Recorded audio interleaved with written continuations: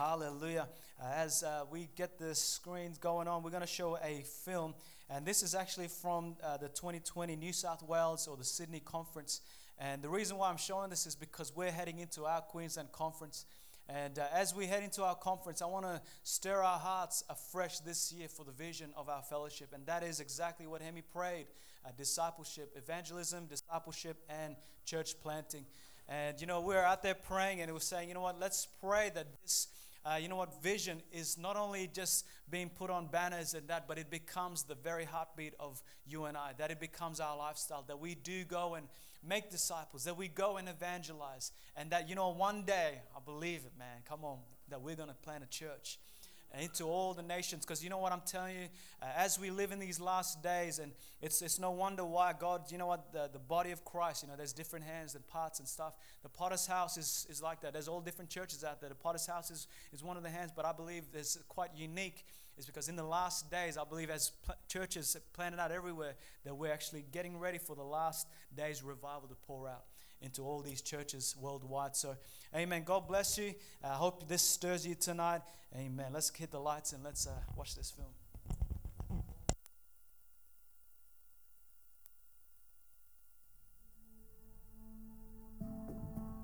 When it comes to God's divine selection of men or the selection of arrows, this is what we would typically call the calling.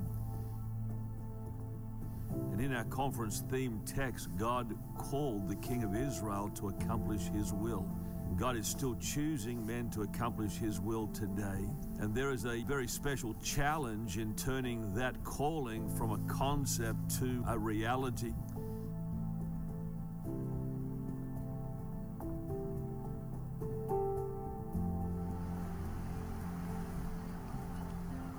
I grew up in a poor family and we didn't have much growing up. My parents were refugees, come from Vietnam, spent time in the refugee camp, and they did everything they could to take care of us. I remember one night, I was 16 years old, and my uncle came with a pound of marijuana and told me to keep it in my room for a couple of days and he'll come back for it. And I came home one night, my father was sitting there with the marijuana on the table. And my father's old school, and he looks at me. He said, "You want to stay here, you get rid of these drugs, but if you want to sell, you pack up your stuff and you leave." And I remember being so furious and angry at my dad. And I packed up my stuff, called my cousin, and I left. And I remember looking to my left side before I left, and my mother was standing there in the kitchen weeping, crying, "Son, don't do this. You're going to end up dead or in jail like your uncles." And I remember turning away from my mum and walking out that front door. And it wouldn't be about 10 years until I saw my mother again or ever heard from her. I was born into a Christian family, a strong Christian family, where my father was the minister of the church, and we were heavily involved from a very young age, going to outreaches, being dragged along to all the various events, and was immersed in the gospel and preaching and concert scenes and a whole vast range of what we experienced at the Potter's House. Having that experience at a young age, it kind of caused me to become, I guess, in the early teen years, very familiar with the things of God, treating the house of God with not deliberate disrespect, but treating it as common. I was engaged with the activities, I was engaged with the social aspect of church, but I really was not connecting with God. I didn't have a relationship with God. We initially came to Australia in 1979 as refugees, literally during the war, as boat people, that you see some of the footage that you see on the news and documentaries. So we virtually came here with nothing. Being accepted in Australia was quite phenomenal for us. When I was 4 years old, Mum and Dad used to drill into me, you got to study, you got to be successful, you got to make some money, you got to do what you can because we're in another country, another foreign land. My first glimpse of Christianity, if you can call it Christianity, was going to a Catholic school. And we came from a Buddhist background. Taoism, which is basically ancestral worship, was part of the cultural norm.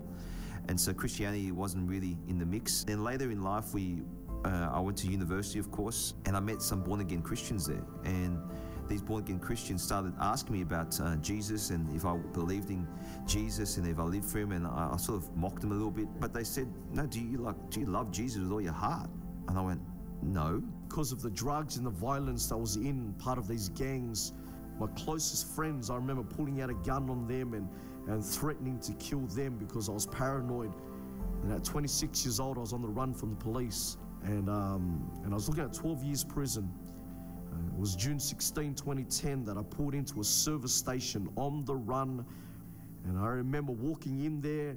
There was a man that was behind this counter at a petrol station, and he confronted me about the truth and invited me out to an event that night. And that night was June 16, 2010. It was a little tiny room with about 6 people in there. When he preached the gospel, it was as if God was pointing to me and saying, this is your time. It was like God had his hand upon me. He was drawing me to himself. It was that sort of sense. Remember, I was running in the opposite direction. I was in bands, I was in impact teams, I was on outreaches. Every aspect of my life revolved around church, but my heart was not engaged in the spiritual. It had not surrendered to Christ. I had not given my life to Jesus. I was beginning to go down a path that I knew wasn't right, but my heart was so cold towards that, and conviction and preaching, and I'd been so surrounded by it and immersed by it, it didn't affect me or penetrate anymore. At a rally, a lady came up to me who I knew very well, and she said she'd had a dream about me. And this is when things were beginning to come apart, and she said God had given a dream about me, and she described exactly what I was doing. She said, you're living a double life, you're doing things that you shouldn't be doing, and I just felt like God wanted me to give that to you, and I was freaked out by that. I was like, man, God is really squeezing in the walls. He's really tightening the noose on me. Really, now looking back, it is the mercy of God that was just trying to rescue me. And I was fighting off the lifeguard in the pool. I'm trying to punch and kick, and he's trying to rescue me. And eventually it came out where God decided he's not taking the hints. He's not getting the picture here. And I was fully exposed in my sin, and I confessed it all and laid it all out. And it was at that moment I recognized how much of a sinner I was. I had been fooling myself, and the scales came off my eyes, and I recognized just how much I needed Jesus. While these people were inviting me to church, I only went because there was a very large youth group there, and there was a lot of young girls there.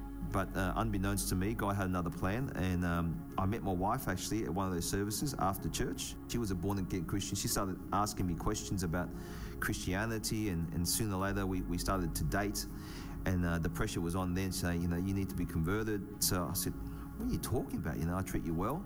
My wife kept on praying, and she said, Dean, you need to get a revelation of God, even though I was in church.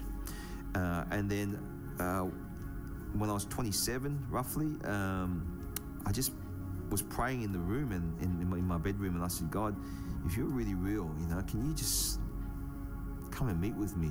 At that point in time, it was during the day, and the Holy Spirit just entered the room. He just showed no interest in church, and it just seemed like everything that he heard by way of sermons just went in one ear and out the other, and there was no change in him.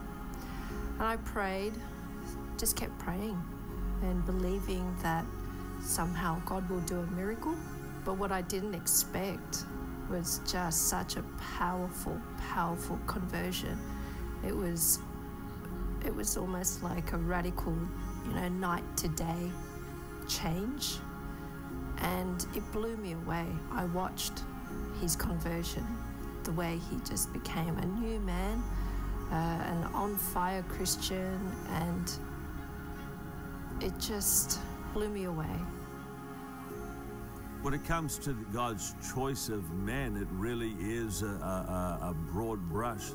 The Bible does specifically say that not many wise, not many mighty, not many noble, not many people that in the world's eyes would be outstanding and qualify. They're the kinds of people that God really does delight in choosing. And so don't count yourself out. Nobody is beyond the use of God in the kingdom of God.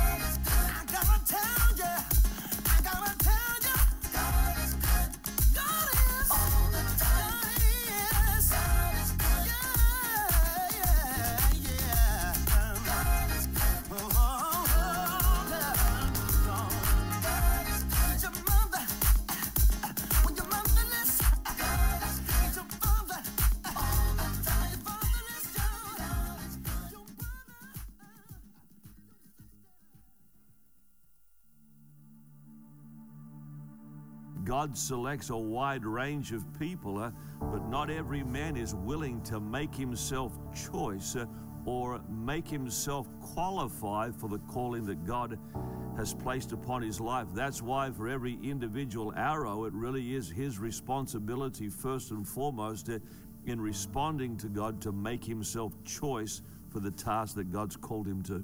I had issues and problems with authority.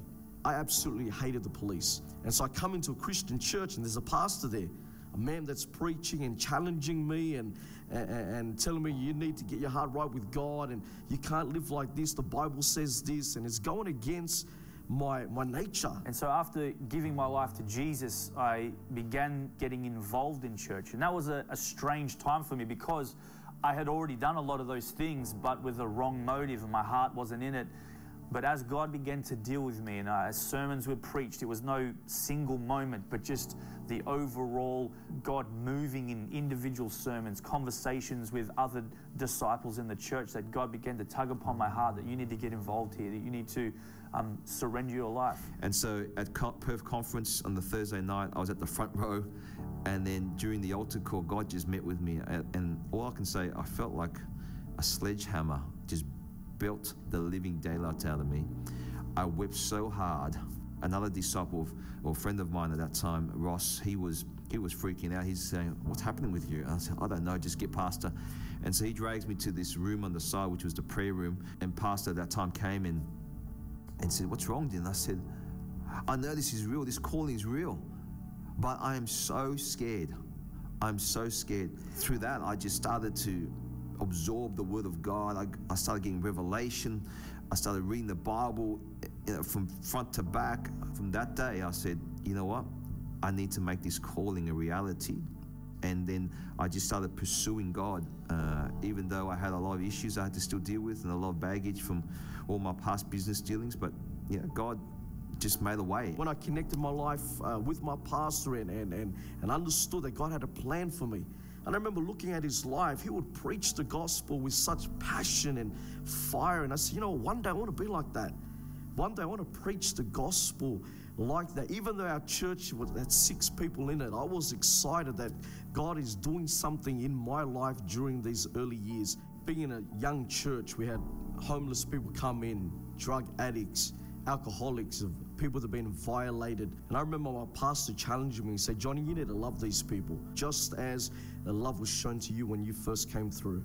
And so I got married to a beautiful girl, and we were married for only 5 weeks, and she fell pregnant to our first child. And we began to step into ministry and be even more involved in the local church and give ourselves to what God was doing here in the local setting. I felt a shrinking back towards the call to get sent out. I can't really nail down why. I think I was more, I didn't want to let anyone down. God really just kept pulling and tugging, and I kept praying about it, and God eventually pulled me in. I became a Bible study leader. I was again playing in song service and bands and ministry, getting full back into what I was before, but this time with a heart that genuinely loved people. As he's refining you, it hurts, and he's trying to purify you so that he can make you pure as gold, ready to be the instrument that he needs you to be. And so while I was in the church, I was going through a lot of stuff financially. I had done some business dealings that didn't eventuate because of my drive to be successful. What I learned while I was in the body was really how to love people, how to win people, of course, but really what was more critical was how to care for them. You can win them, but if you don't care about them, they're going to die. There is a very special challenge in turning that calling from a concept to a reality. It's a challenge for pastors in regards to the craftsmanship of the arrow and really making the arrow fit for the task. He's got to provide exampleship. He's got to provide some inspiration. He's got to serve that man's calling. He's got to make his time available and make an investment in that young man. It's a challenge for the disciples. They've got to cooperate in that process. And once a man knows that he's called, it's got to change his life. And he's got to submit himself under the leadership of his local church pastor as a man apprenticed to a pastor who's a man under God. And every local church must create an environment of opportunities. This is why sometimes the calendar appears to be well stocked with outreach opportunities and outreach programs and concert scenes and street preaching and street outreaches. The church makes an environment where that young man can begin to prosper and develop. The local church is critical to the formation of men of God.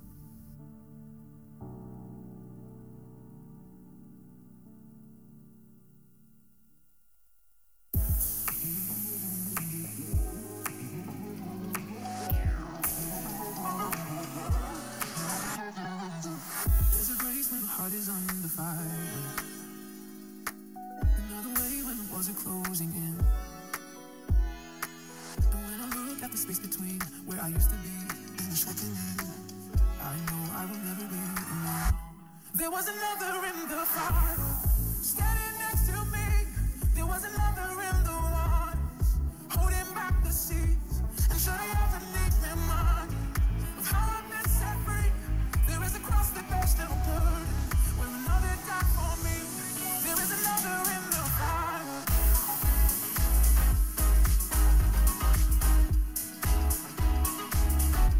There is another in the fire.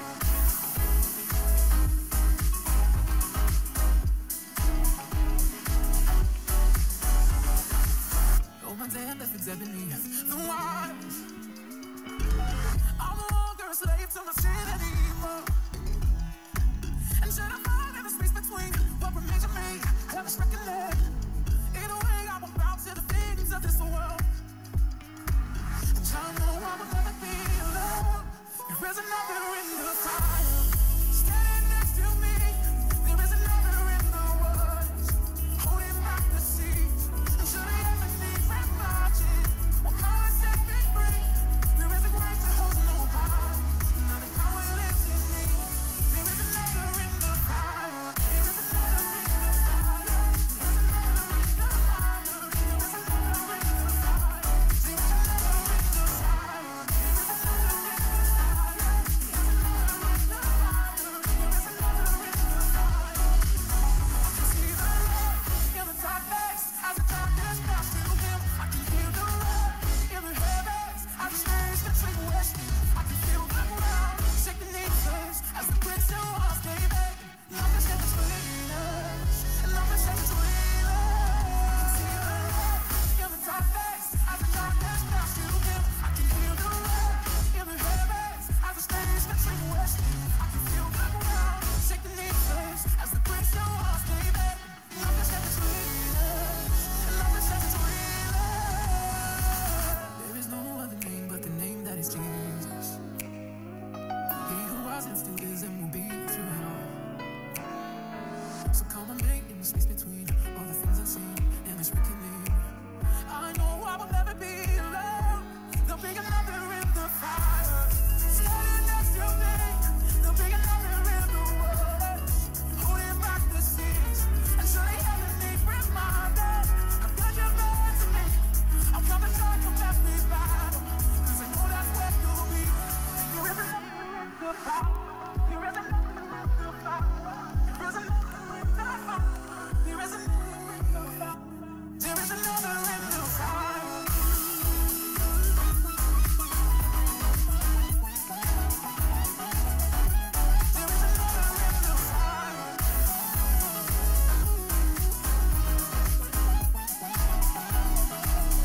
There is another in the fire.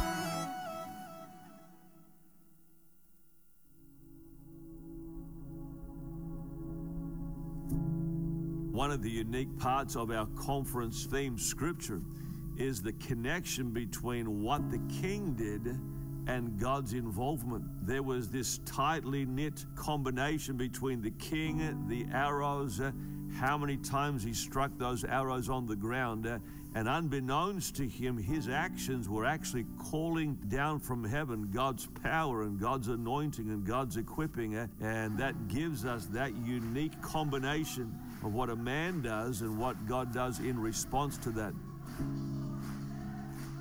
When I got married to my wife and we had children, We just wanted to be a blessing to the church. We wanted to do whatever was needed. There was an opportunity to lead in song service, opportunity to be an usher, opportunity to run outreaches. And I remember saying to my pastor, whatever is available, I want to be involved because I just want to be a blessing to the church, a blessing to people out there so that they can come and know Christ and know the God that I know.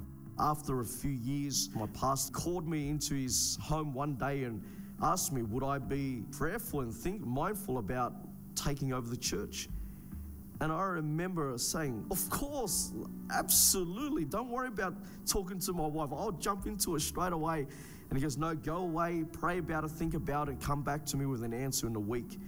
And I remember going away, telling my wife, and she was ecstatic, excited. And you know what? This wasn't my plan to take over the church that I got saved in. But this door opened.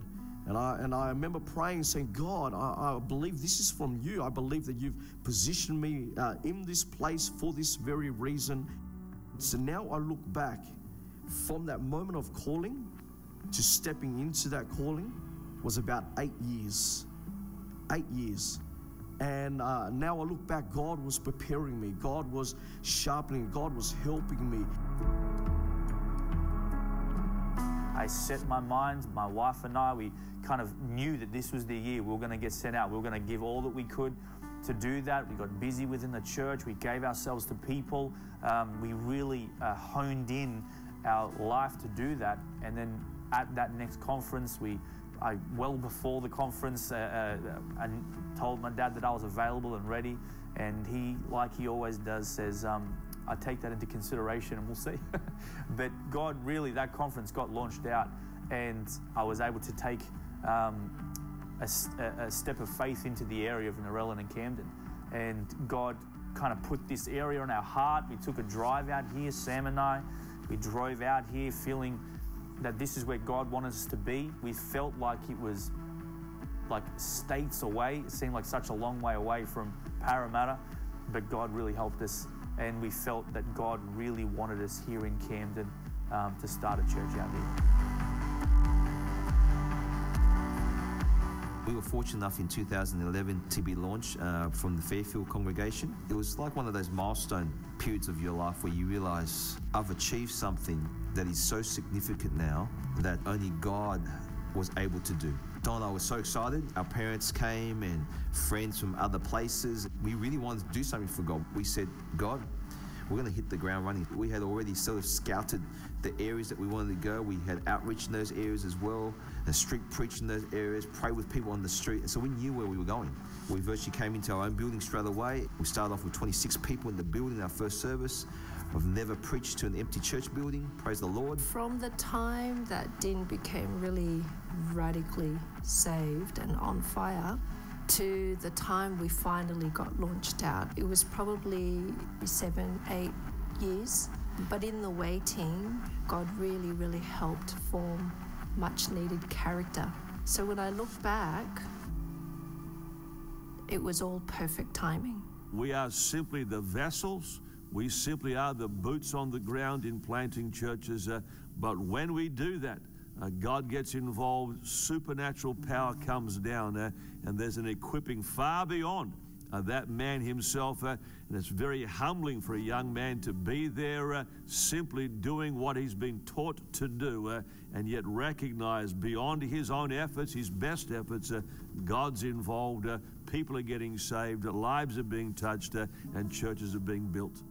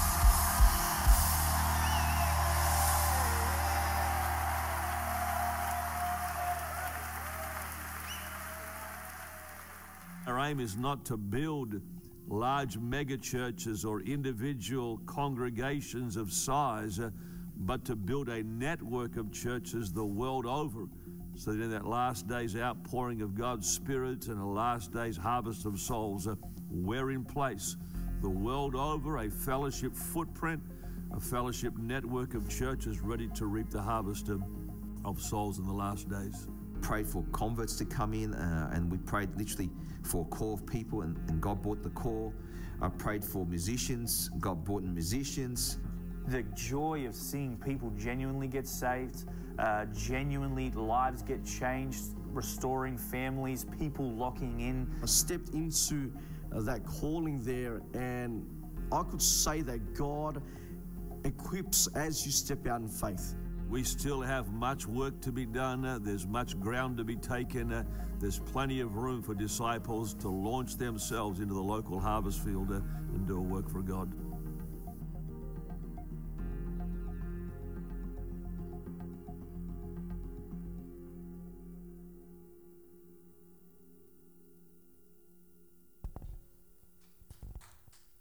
Yeah, let's give God a clap offering. Amen. Hallelujah. Amen. Let's have every head bow, every eye closed tonight in the presence of the Lord tonight. Amen. I really do sense that for our church, God is raising up men and women and to go out into ministry. This is our vision. One day we'll plant churches from this place, and this will be a conference center. Trust me on that. I believe with all my heart. Acts chapter 4 verse 13 says, "Now when they saw the boldness of Peter and John and perceived that they were unlearned and ignorant men, they marveled, and they took knowledge of them that they had been with Jesus." And this is the footprint of our fellowship, and what we're part of is that, we're just normal, everyday people with backgrounds just like ordinary men and women that come from broken homes, dysfunctional families. And just like you saw on that screen, these are just as the book of Acts has proclaimed. That's what we're living. That when people realize, man, these guys didn't go to any Bible school. These guys didn't go and get a degree. They were pretty much known, listen to this, they had been with Jesus. And this is what discipleship is, that, the pastor, is under headship with his pastor and so forth. But really it comes down to the relationship with Jesus Christ. Raising men to have their own relationship with Jesus. And so, as our heads are bowed, as our eyes are closed, I do sense, in this place, maybe God has put something on your heart, a call maybe. God's calling you. Something that's beyond yourself. Just like the disciples, when they were with Jesus on that boat, they forsook all and they followed Jesus. Maybe God is doing something in your heart. Maybe placed a vision in your soul that, one day you're going to preach the gospel.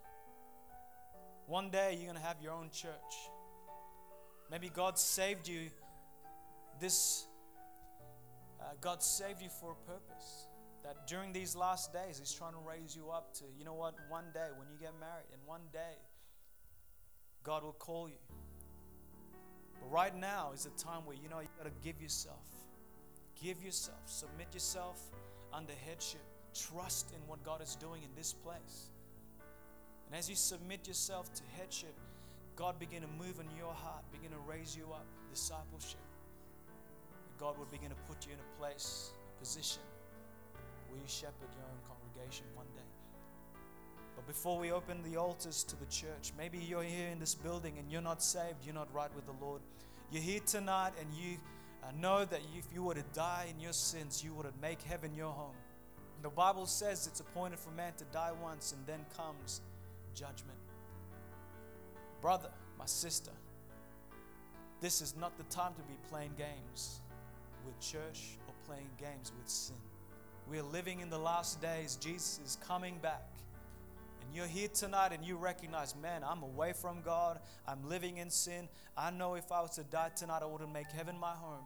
Friend, God is reaching out to you. Listen, the Bible says we're saved by grace, not of works. You can't earn your way into heaven by good works. We're saved by grace. And tonight, God's grace is reaching out to you right now. And if I could ask you to do one simple thing, and you lift your hand with mine and say, yes, Pastor, that's me. I'm not saved. I want to give my life to Christ. Why don't you lift your hand with mine and say, yes, that's me. Pray for me. Backslider in this place, lift your hand tonight. God wants to save your soul. Lift your hand with mine and say, yes, Pastor, that's me. I'm not right with God. I want to give my life tonight. That's you. You raise your hand. Lift your hand with mine and say, yes, pray for me. God loves you. He wants to save your soul.